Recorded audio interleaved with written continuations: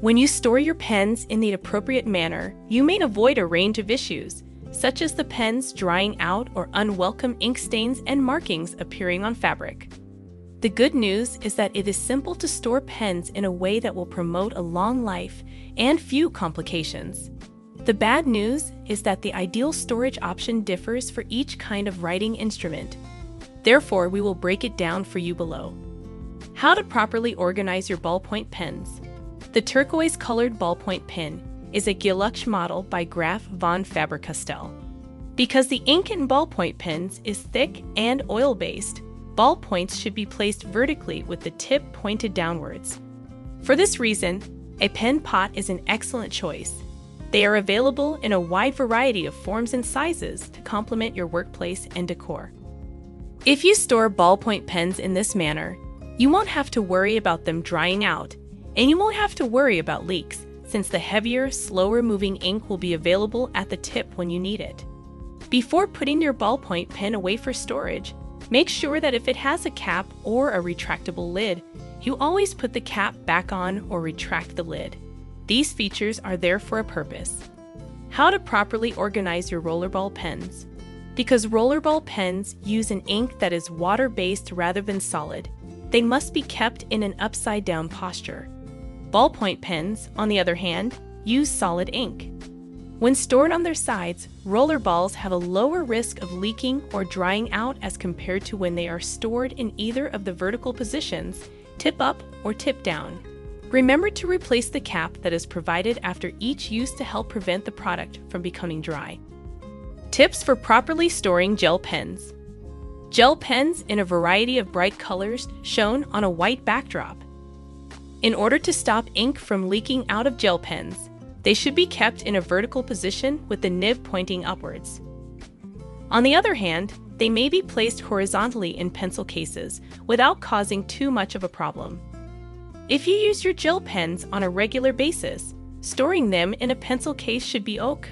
Otherwise, we suggest vertical storage so that you can prevent any problems. When a gel pen has been kept vertically, it may take around 30 seconds for the ink to start flowing again before it can be used again. Always ensure that the caps are replaced after usage. Instructions for storing fountain pens. The easiest way to avoid leaks from fountain pens is to keep them in a horizontal position, whether that be in a pen case, presentation case, shelf, or drawer. It is also a good idea to clean your fountain pen before putting it away for storage if you don't plan to use it for at least 2 weeks after putting it away. If you don't clean your fountain pen before putting it away, you run the risk of having problems with the pen becoming dry when you try to use it again. Take a look at our article on how to revive a dry fountain pen on our site if you have recently pulled a fountain pen out of storage and discovered that it is dry. After using a fountain pen, the cap should always be changed as soon as possible. This is something that should go without saying. How to properly organize your highlighters.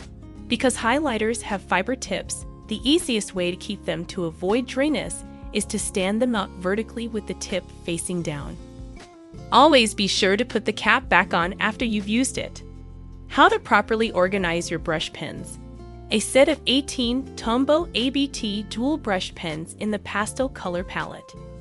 Even though many types of ink may be used in brushed pens, the safest way to keep them is horizontally, since this won't have any negative impact on the quality of the ink.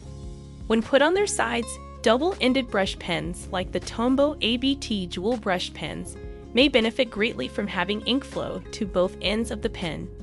This is made possible by storing the pens in an upright position.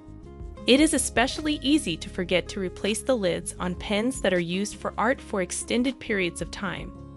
If you make it a habit to replace the lids on your art pens as soon as you are finished using them, you will spend less money on new art supplies because you won't need to do so as frequently. How do you keep your pens organized, and what problems have you run across along the way? Leave a comment below and let us know.